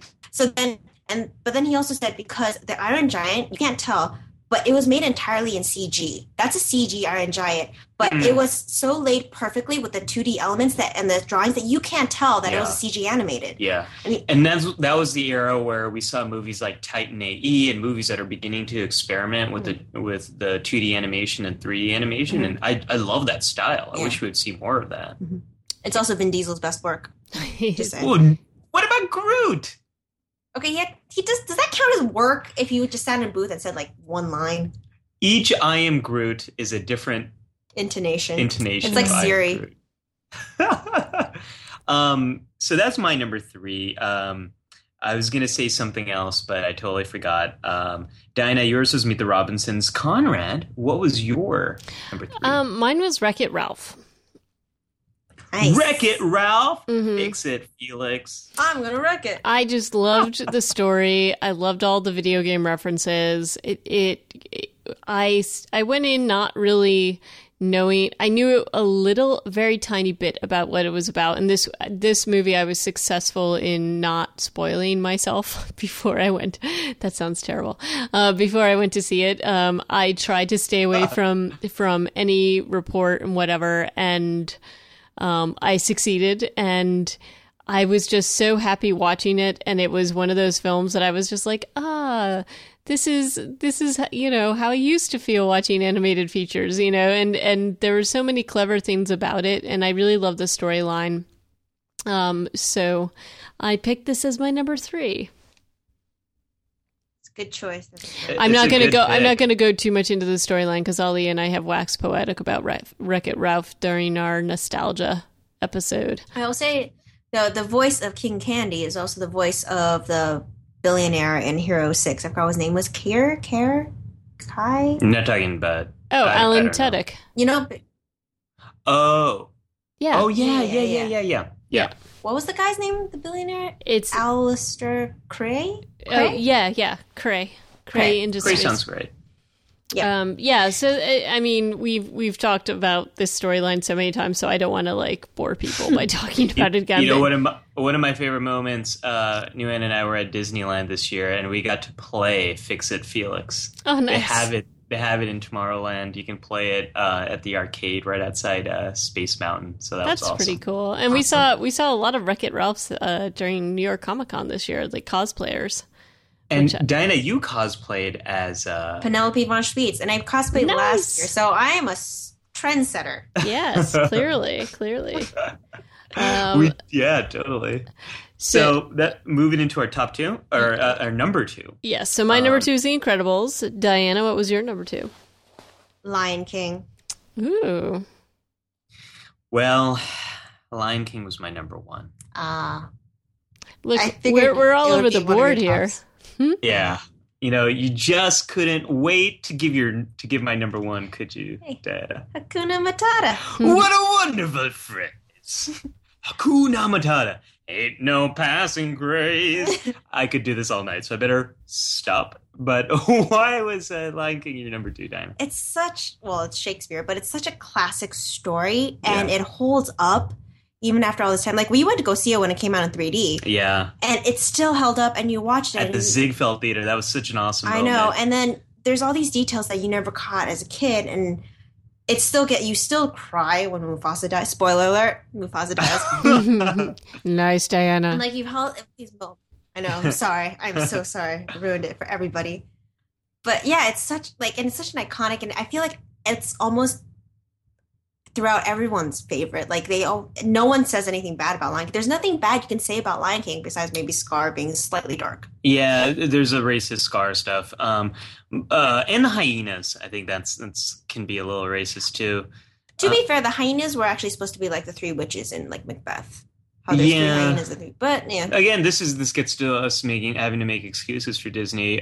It's my number one, so clearly I'm making excuses for Disney. It was, I think it's the last of the great Disney 2D animated films. I'm a big fan of The Princess and the Frog, but apparently, like, I'm the only one who saw that film. I liked it. Actually, I had one of the biggest laughs from Princess and the Frog. It's from when Louis describes how he just loves to play the trumpet, and they're like, "Why can't you just play it at like in real life?" And you see that montage of him jumping on the ship, and he's playing, and everyone is screaming and running for their lives. And he's just trying to like have a good time. There's so many great little moments like that, and I think getting back to Lion King, the cinematography is beautiful, the animation's beautiful, the songs, great songs by Elton John, and then a great score by Hans Zimmer, one of his first big scores. James Earl Jones as Mufasa and JTT as Simba. Really, really all around great film. Yes, it's Shakespeare, but like West Side Story, that's Shakespeare as well, but reinvented for a modern age in a way to tell that story in a modern way. And that's cool. I'm all on board with that. So I love this film. I can sing you any song, including Be Prepared. Which is my favorite Disney song of all time. Oh, really? Yeah. You Be Prepared. Yes. Why is Be Prepared your favorite? It's hilarious because it's like this evil villain. Prepared for what? For the death of the king. No. Why is he sick? No, fools, we're gonna kill him. And Simba, too. Like, who needs a king? No king, no king. La la la la la. Fools, there will be a... Okay, and it's like, I don't know, and it's Jeremy Irons' silky voice with like Cheech in the background with Whoopi Goldberg like laughing about everything. And it's such a good song. Yeah, which led to a great Broadway show. Mm-hmm. Conrad, you've been silent on Lion King. Any thoughts on Lion King? I think it's a fine story. It's just not one of my favorites. So I think it's got a great score. I enjoyed it. I know many people really love it, and I did see the Broadway musical, which was amazing. And I think that it has that staying power, and it's definitely one of those films that I think when this came out, people were like, "Oh, Disney's got it back," like because there was a while there before this came out where Disney was kind of floundering a little bit. I thought that was like the height of Disney because we had Aladdin, Hunchback of Notre Dame. Well, Hunchback might have been a little. I don't know. Maybe it was the hype, but anyway, I liked it a lot. I just there's and it would have been on if our list had been longer. It would have been on there, but not to the top of my list. So. Okay, fair enough. My number 2 is Toy Story 3. That went. I wanted to put that on my top 5, but I couldn't justify it. Well, here's how I'm going to justify it. I love the Toy Story trilogy, but my favorite really has to be number 3. And again, they're making a Toy Story 4? What the heck? It ended so beautifully. Why? They should have just left it there. What is wrong with that? No, absolutely. And I'm not going to spoil the end for the few of you who haven't seen it, but... Mufasa dies. Mufasa does. Yeah. He comes back. James Earl Jones comes back. Just in case you didn't hear me the first time, just letting you guys know. Just an FYI, it is now possible for Mufasa and Darth Vader to appear in the same movie, both voiced by James Earl Jones. Like, Disney could do this now because they own all this. Yeah, they should do this. Mufasa should give Darth Vader fathering tips. Yeah. That would be awesome. I'm Luke's father. Well, I'm Simba's father. Anyways. You should always be there for your son. Well, here are some fighting tips so next time you don't get defeated by your brother. Yeah, totally. So let's see. What was I talking? Oh, yes, Toy Story 3.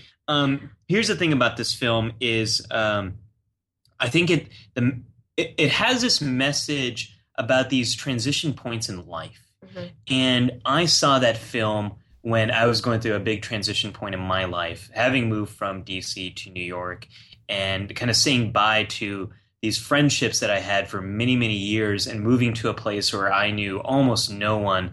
And that's when I saw Toy Story 3. And I was so trying to hold on to this part of my life that was coming to an end. And it just completely resonated with me. Like, I was in tears at the end of that movie. Oh, that was a mess. Oh, I was so moved. And the way that Pixar, it took me on this ride where it kind of broke me down and then it lifted me up. And I walked out of that theater just feeling like I had been through like 20 therapy sessions, was ending on a good note.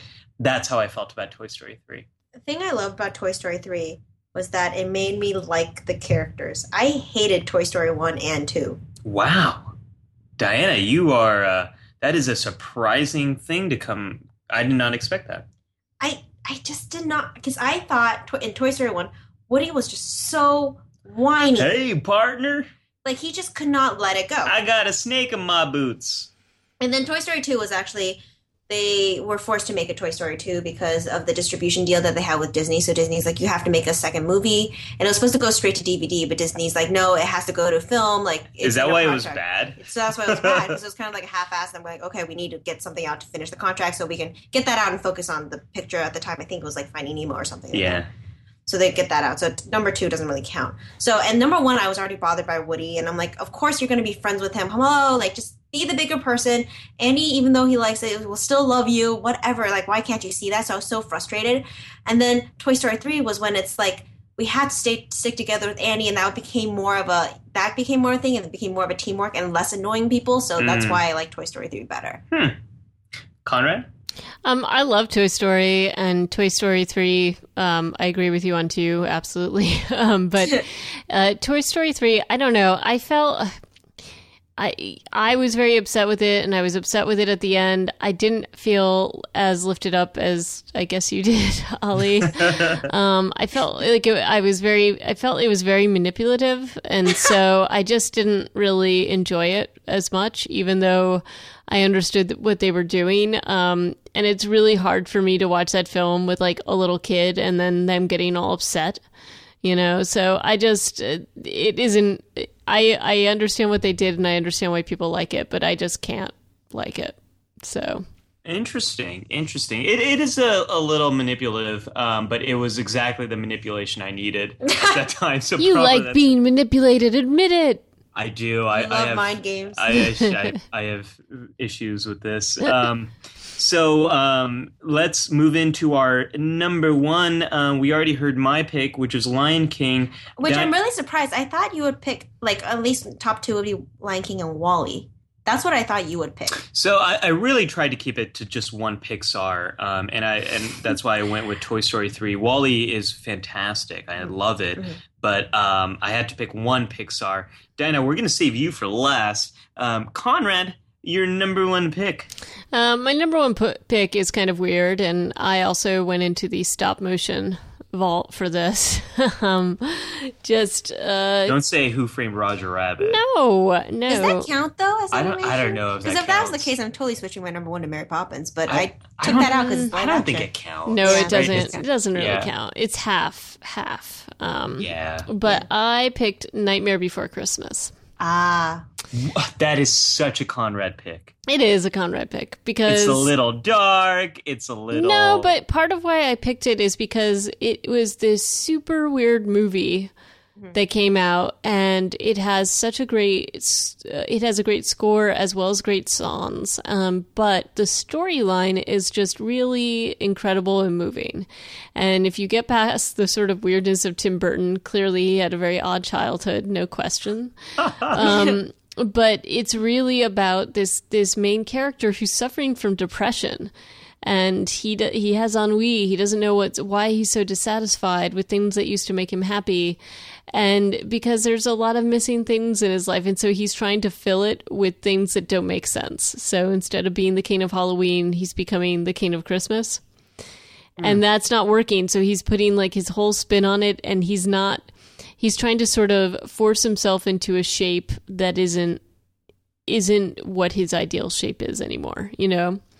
And eventually he kind of comes full circle and realizes that sort of the friend that he's had, this Sally, this character that's been there the whole time, like what he was really looking for was companionship and somebody who understood him.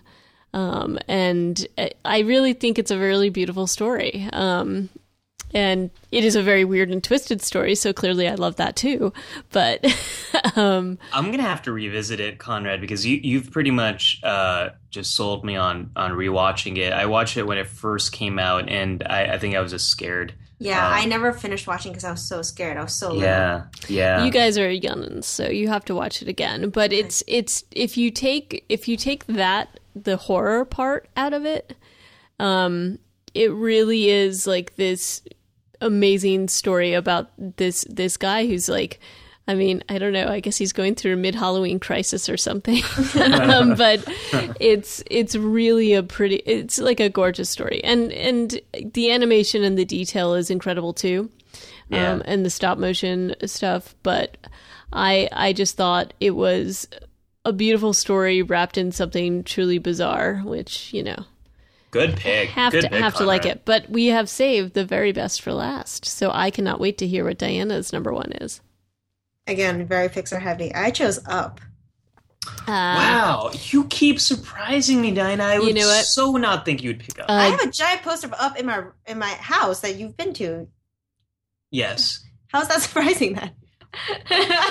Well, here's why I'm surprised, because I think the thing about Up for me, I love it. I love Michael Giacchino's score. That won him his first Oscar, and I play that score so many times. Bum, ba, bum, bum. What? No, that's a horrible version. Da-na-na-na-na-na-na-na-na. Yeah, so good. Don't invite us to your karaoke night, people. Yeah, we will take it over. The thing about Up is I think so much of that film is overshadowed by the beginning, and I think the film, there are dips in it later on that don't hold up, but like I still love it. Like his relationship with that child is such a great arc to the story. The dog is so cute. I want that dog. But hold on, this is not my number one pick. It's yours. Why is it your number one pick? Just because of that first 10 minutes of that, the whole exposition of Carl and his his life story with Ellie. And that first 10 minutes made you feel more than you did when you watch most films. Mm-hmm. Yeah. And that was just epic storytelling. There's no dialogue. Well, there's no short dialogue at the very beginning when they're kids, but the whole life story, it's so relatable. Yeah. It punches you in the gut, and even kids understand that's sad, but they don't really know why at some points. But the adults understand when Ellie loses the baby, and it's just like, oh my God. And then it just opens up suddenly with construction working. Yeah. Yeah. This was the one that I struggled with, this along with Iron Giant.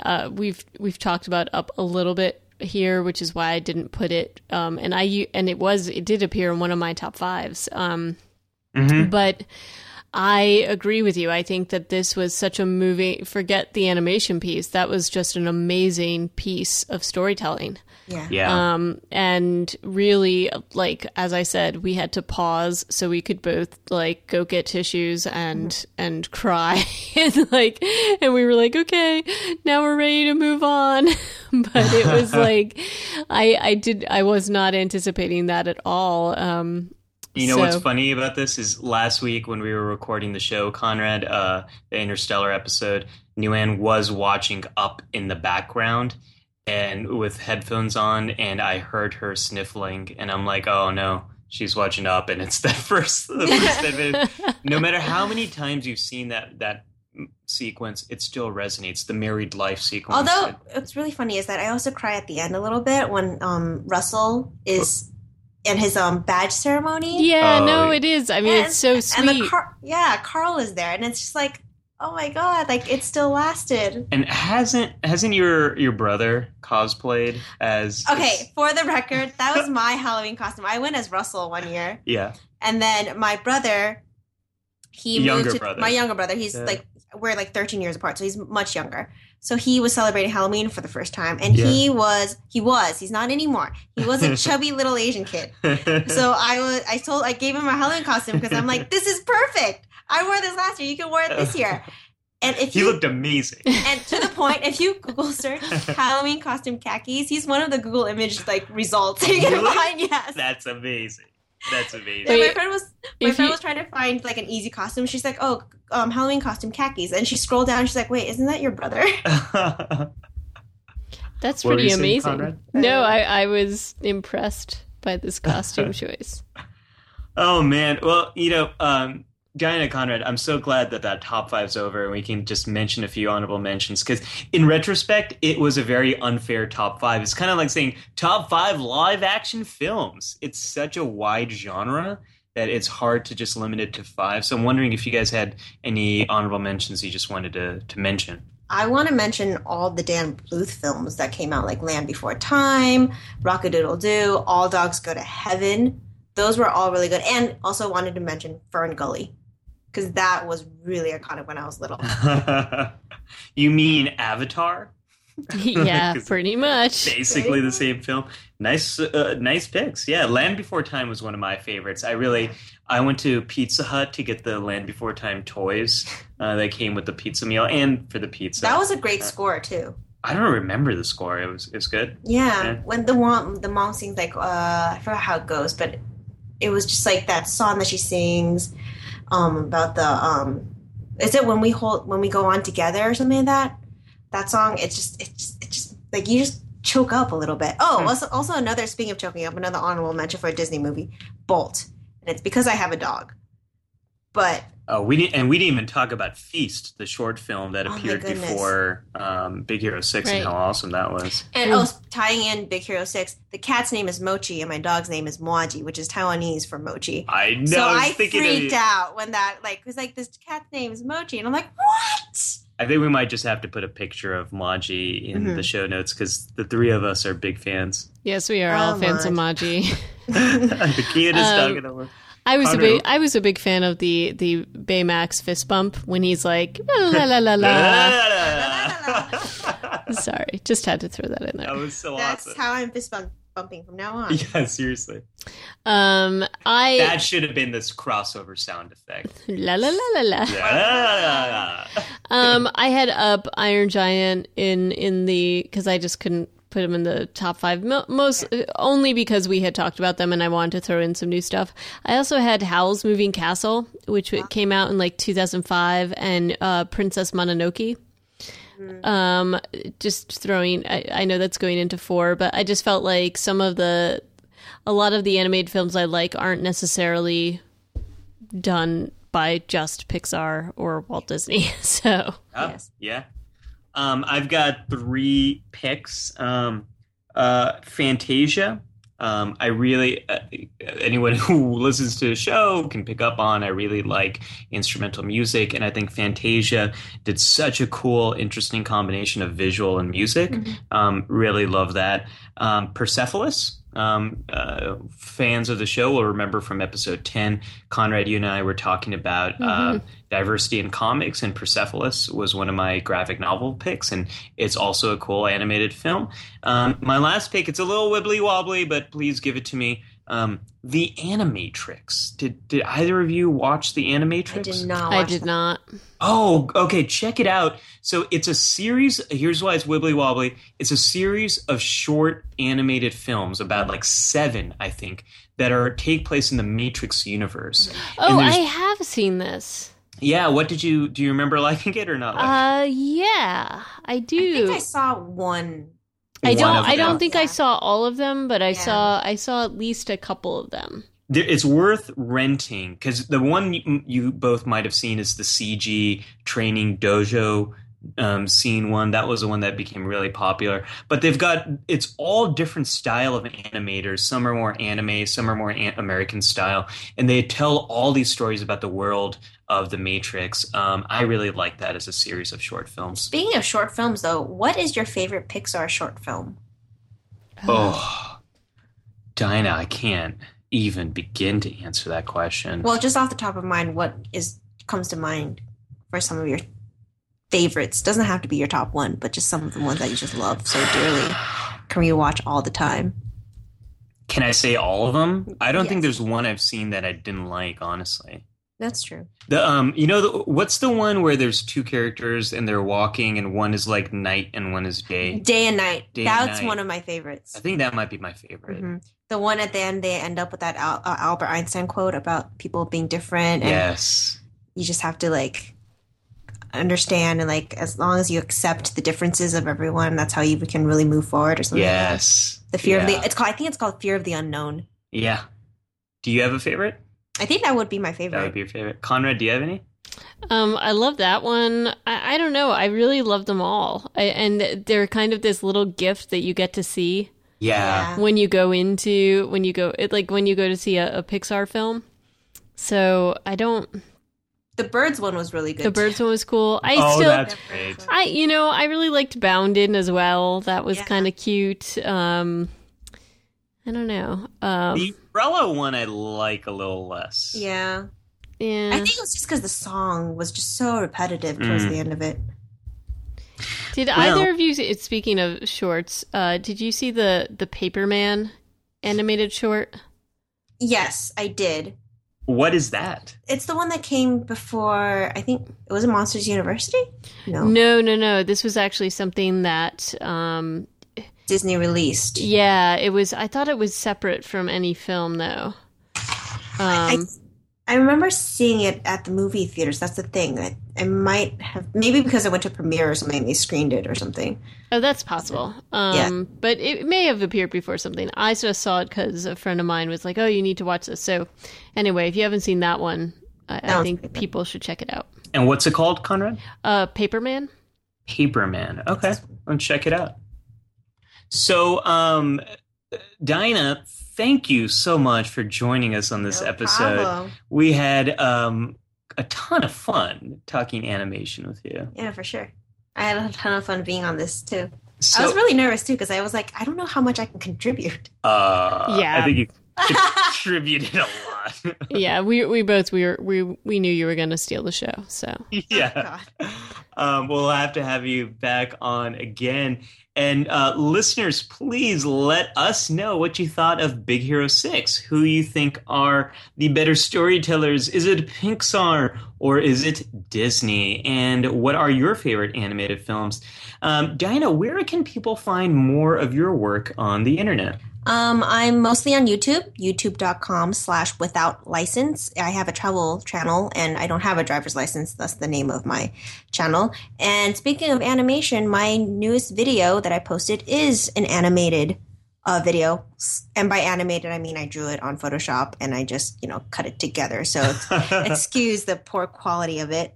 But yeah, and it's about how to ride the subway and by angering people. Nice.